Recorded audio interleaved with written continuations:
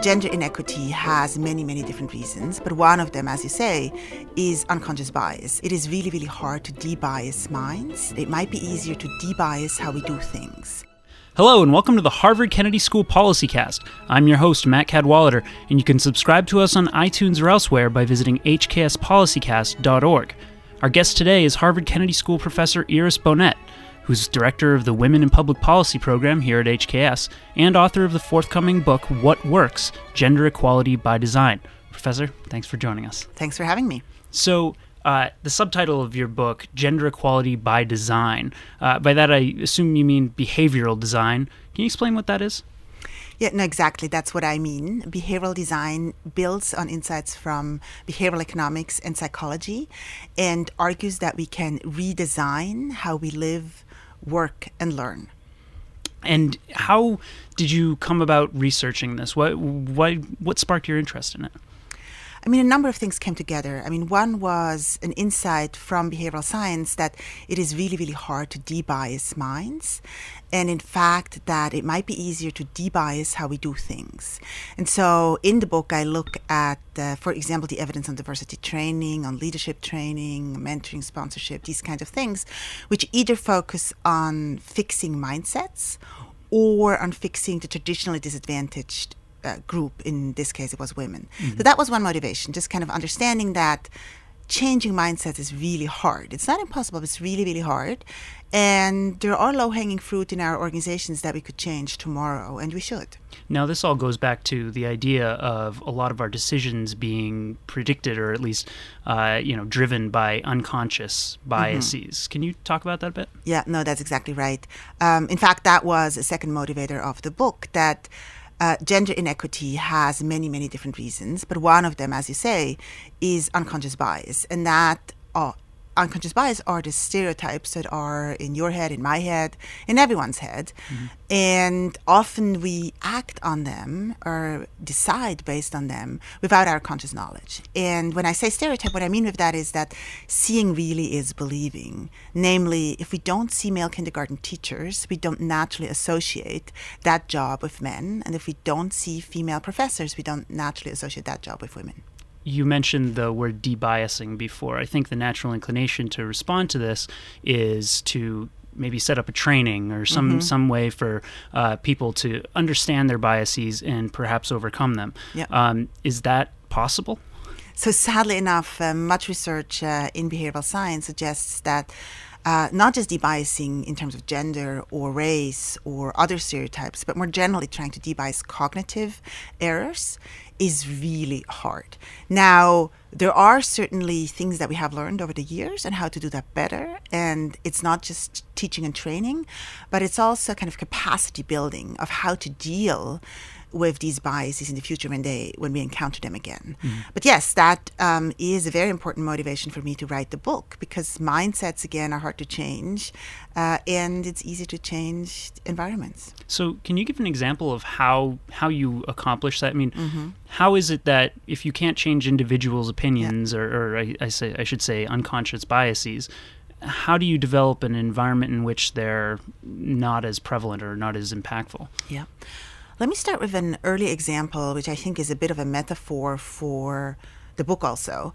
In the 70s, the major orchestras in the United States realized that they had about 5% female musicians, and they wanted to change that.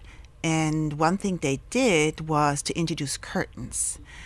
And it turns out that these screens really matter, even though, I should add, the orchestra directors and the selection committees, certainly even at the time, did not believe that they were biased. They thought that that wouldn't change things much, because clearly they, of all people, only listened to the music and cared about the music that came, that was played in the orchestras, and certainly did not care about what people looked like.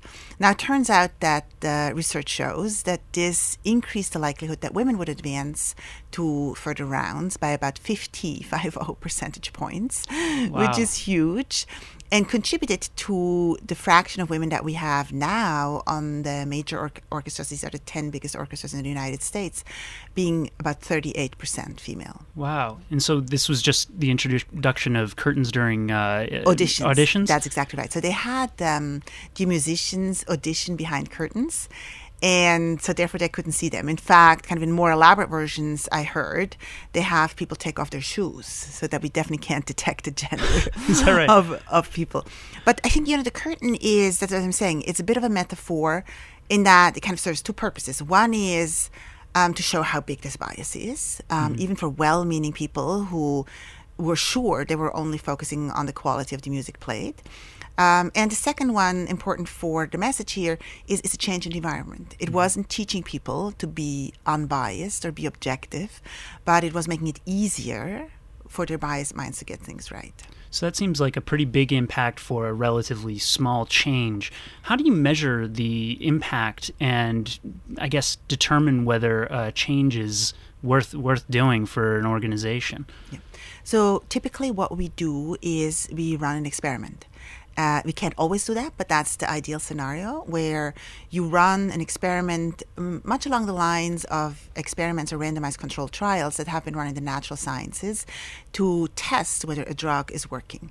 So you have half of your people randomly assigned to the treatment group and the other half to the control group. And then you give the treatment to that treatment group. It could be medicine, could also be a new way of interviewing someone, a new way of doing performance appraisals, a new way of designing a test, and then compare that intervention with the other group, which didn't get the treatment.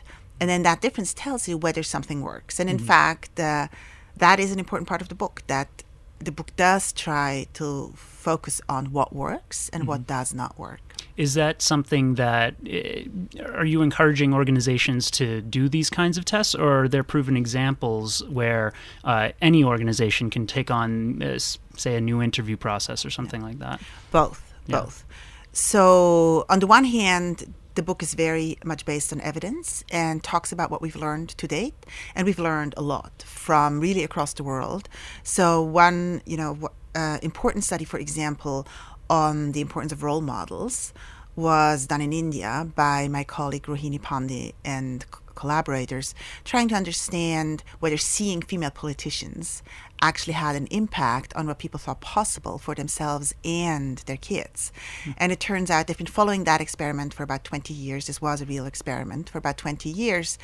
And they found that if you have been exposed to a female leader for at least 8 years, it turns out in those 20 years, then parents start to believe that one of the core career aspirations of their daughters should be to become a politician. But I should add to that, in fact, it doesn't have to be a real person. In fact, at the Kennedy School, this is now not an experiment, but just an observation. At the Kennedy School, another colleague, Jenny Mansbridge, also a professor here, noticed now about 10 years ago that we had many, many portraits of male leaders on our walls and zero of female leaders. And this is despite the fact that about 50% of our students are women. And clearly we want to give these women the same kinds of opportunities and the same kinds of role models that their male colleagues have. We've started to change that, and we have commissioned a number of portraits through the Women in Public Policy program and other places. For example, of Ellen Johnson Sirleaf, the president of Liberia, also a graduate of the school, and many others. But that, that's what behavioral design means. We have to change the environment in which we live, and we have to kind of start to realize where these biases are hidden. That sustained, you said it was 8 years, the India experiment showed, that sustained exposure to that kind of imagery. Is that something that can be, is that something that can be replicated in every organization quite easily? Or? Yeah. I think there's nothing magic in the 8 years. What, just to give a bit more specificity to the India experiment, that in fact was based on India introducing quotas or reserved seats for local governments and reserving a third of these village seats for women. And it turns out that if a village has been exposed to 2 female village heads now, female leaders, in those 20 years, that started to change what people thought was possible. Is it 8 years? Is it twice in a row? Is it just some number of years? I think that is not generalizable. But I think you're asking a good question in that experiments have the huge advantage of what we call in academia kind of having maximum internal validity. We can really control for everything and for alternative explanations and the mechanisms by which these factors might influence behaviors. But external validity is more questionable. We don't know exactly what we learned from India for the United States or for Mexico, for that matter.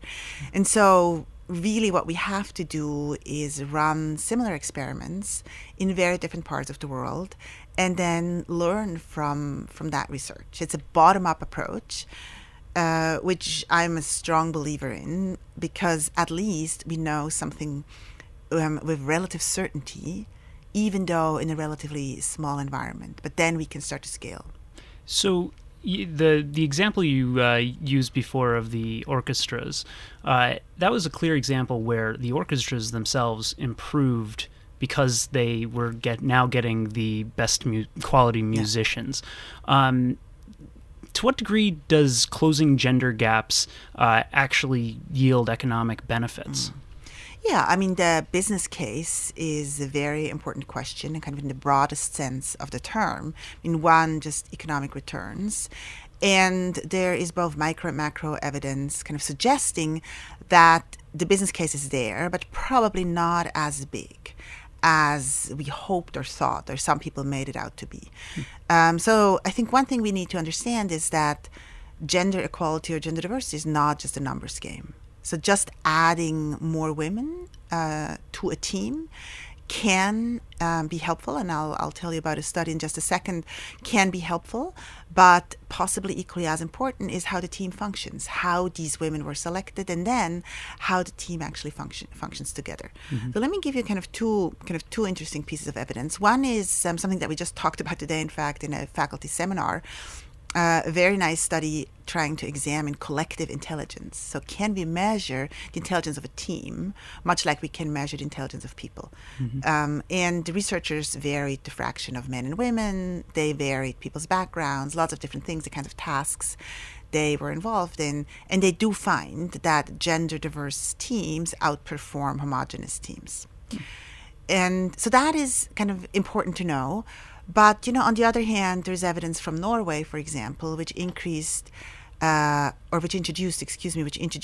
quotas between 2003 and 2006 for its corporate boards, requiring them to have 40% women on their boards.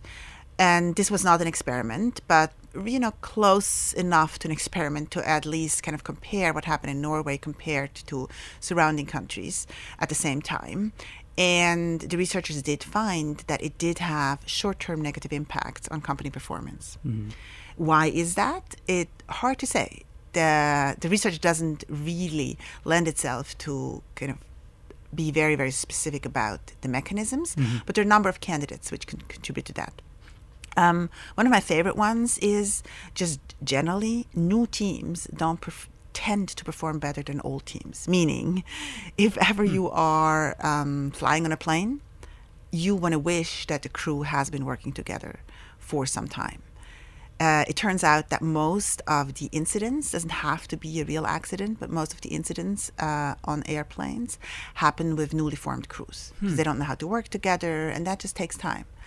So in that sense, who knows what we'll find out about Norway. And certainly Norway is very different, again, going back to your earlier question, to what happened in India. In India, it took some time. It certainly is the longest running quota experiment that we have in the world. And it seems to be quite positive. Also in terms of the business case, these women leaders, for example, did provide more public goods, in particular clean water, public goods that women cared about, than their male counterparts, which speaks to the business case. But in Norway, maybe in 10 years we'll be back here and we'll have a different outcome.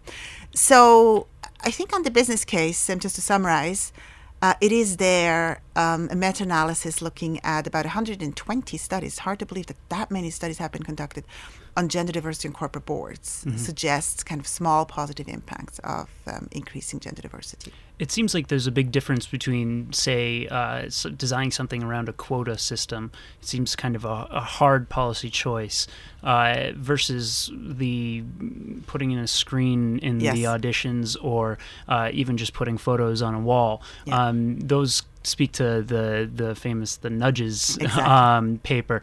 Is one more effective than the other? Because I feel like the nudges thing gives people, I don't know, there seems to be some agency or choice involved there. Yeah, no, that's a very good question.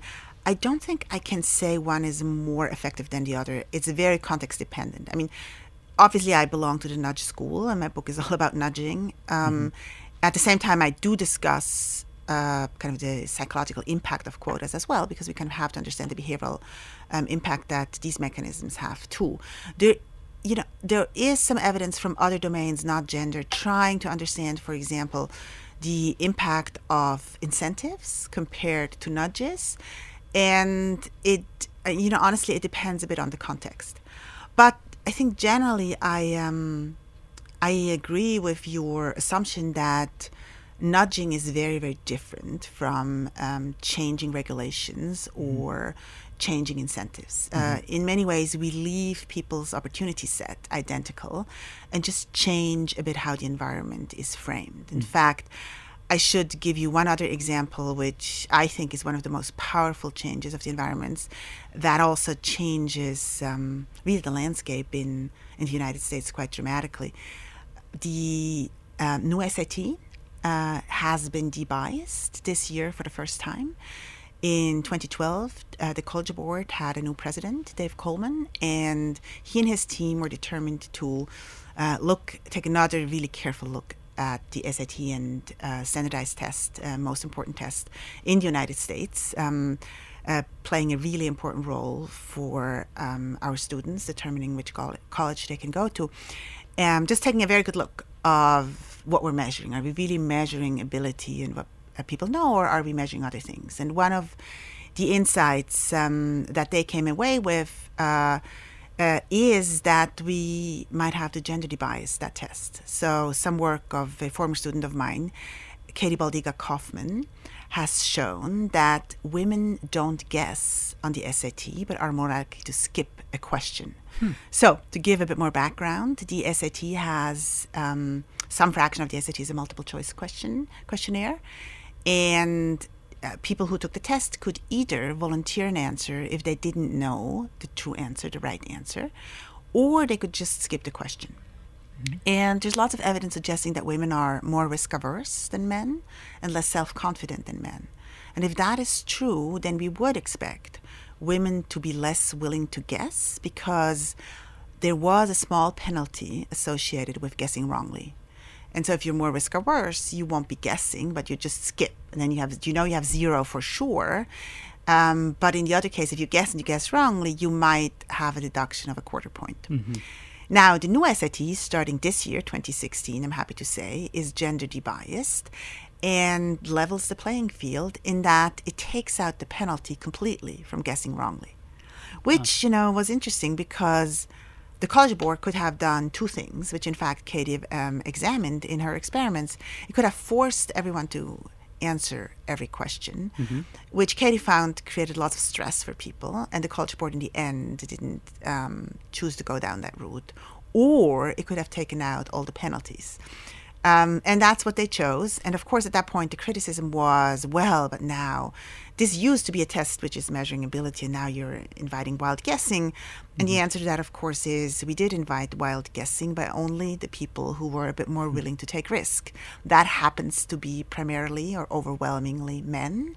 And so now we are making it legal and, in fact, invite everyone to guess. Wow. So when you were writing your book, who was your target audience? Who were you thinking about that might take these recommendations and implement them? So primarily practitioners. I want people to be able to use the insights that are in the book. So somewhat unusual for me, but also for an academic, I am trying to end every chapter with 3 recommendations of interventions that have been tested in some context, that then companies and organizations and departments and NGOs, really any organizations, and schools could take and experiment with. But an important part of the book is that I am trying to be very clear that, all of the book's recommendations are based on evidence, but as we discussed before, much of this evidence has been collected in one or two or three different schools or different organizations or different universities in the world. And whether or not it's going to work for your organization is really up for testing. And so I'm encouraging organizations to start experimenting. Can you give us maybe one or two examples of those recommendations? Yeah.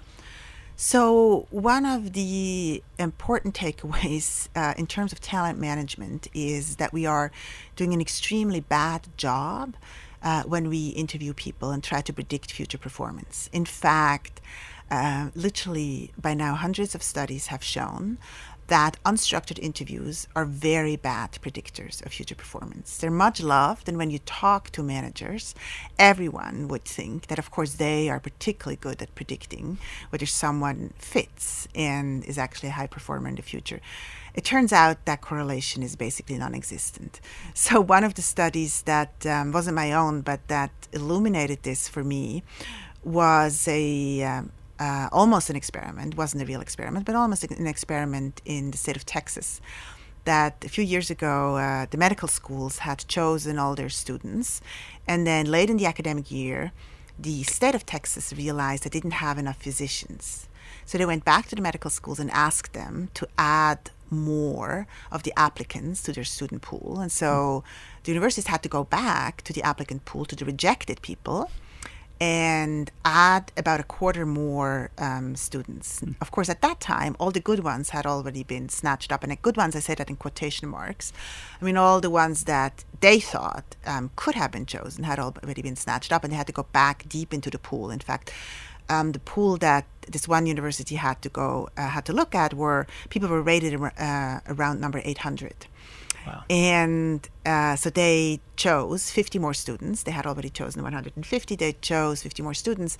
And then some researchers examined how these 50 lowly ranked students who nobody wanted performed in medical school compared to the highly rated top 150 students who the university had actually chosen, the medical school had actually chosen.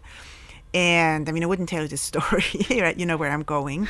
It turns out that there's no difference. There is no difference. They are just doing the same. And they can improve the predictability of the rating slightly when they take out the unstructured interview. So these students are rated based on unstructured interviews and also on their grades and some extracurricular experiences they've had and letters of recommendation. So kind of more quantitative, quantifiable measures. And if you look at those exclusively, then the predictors, we do a bit better job. So this is all background. But you ask me, what's my recommendation? Sure. It's a long way of kind of saying, so one recommendation is very simple. Just do away with unstructured interviews. Totally do away with them. If you must interview. So the best predictor of future performance is a work sample test. Right? Have people perform a task that is very closely related to the tasks that they need to perform in the future. If you need them to write speeches, have them write a speech. If you need them to analyze some data, have them analyze some data. Interesting. So that's the best thing. But if you must interview, because again, it almost is kind of a human bias to believe that that's adds some intrinsic value. That's a big question. Then do it in a structured way. And ask the same questions to all of your candidates in the same order.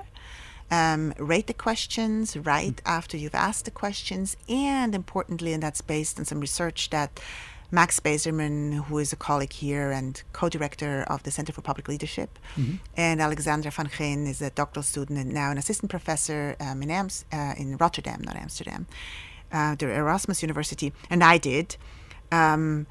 Use comparisons. So comparisons are a super powerful tool for us to calibrate our judgments. Anything that we do, whether or not you like the coffee that you're drinking, or whether or not you're feeling hot or cold right now, has something to do with the coffees that you normally drink or the temperatures that you normally used to. So everything that you perceive or judge is relative compared to something else. And when we evaluate people, job candidates, and we go back to my starting example of the male kindergarten teacher just doesn't fit my natural comparison, which is female. So the stereotype in my head is female. So what I want to do when I see him is I want to evaluate him compared to the norm.